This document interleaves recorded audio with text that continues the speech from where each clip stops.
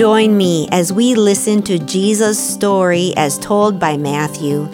May these few minutes spent listening today draw us closer to Jesus, and may our lives also testify to His power and grace. Welcome to the First Lutheran Church podcast for Lent. I'm Pastor Bonnie Wilcox, the senior pastor of First Lutheran in Columbia Heights. Our reading today is Matthew 27, verse 1 through verse 23. When morning came, all the chief priests and the elders of the people conferred together against Jesus in order to bring about his death. They bound him, led him away, and handed him over to Pilate, the governor. When Judas, his betrayer, saw that Jesus was condemned, he repented and brought back the 30 pieces of silver to the chief priests and the elders. He said, "I have sinned by betraying innocent blood." But they said, "What is that to us? See to it yourself." Throwing down the pieces of silver in the temple, he departed, and he went and hanged himself. But the chief priests, taking the pieces of silver, said, "It is not lawful to put them into the treasury, since they are blood money." After conferring together, they used them to buy the potter's field as a place to bury foreigners.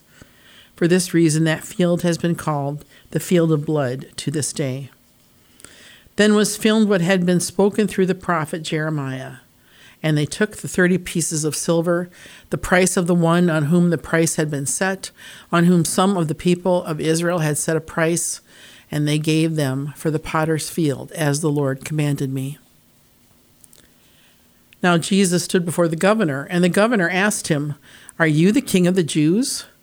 Jesus said, "You say so." But when he was accused by the chief priests and elders, he did not answer.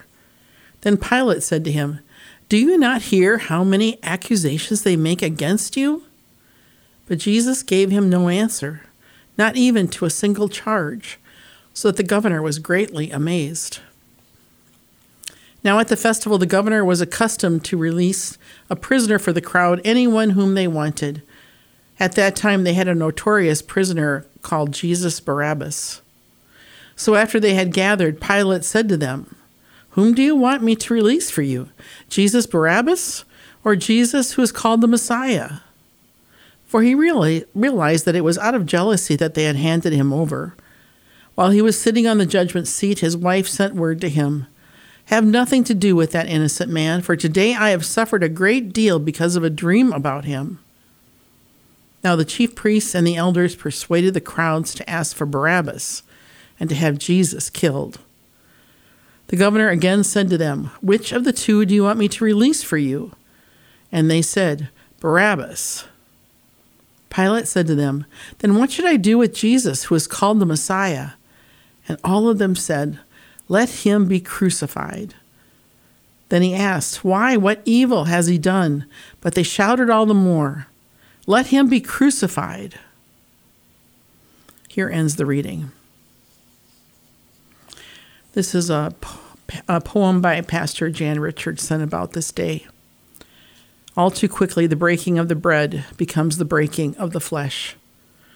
All too soon, the cup offered at the table becomes the life poured out at the cross.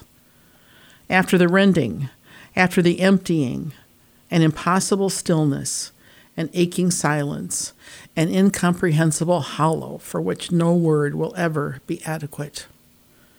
And now, how will we meet this silence?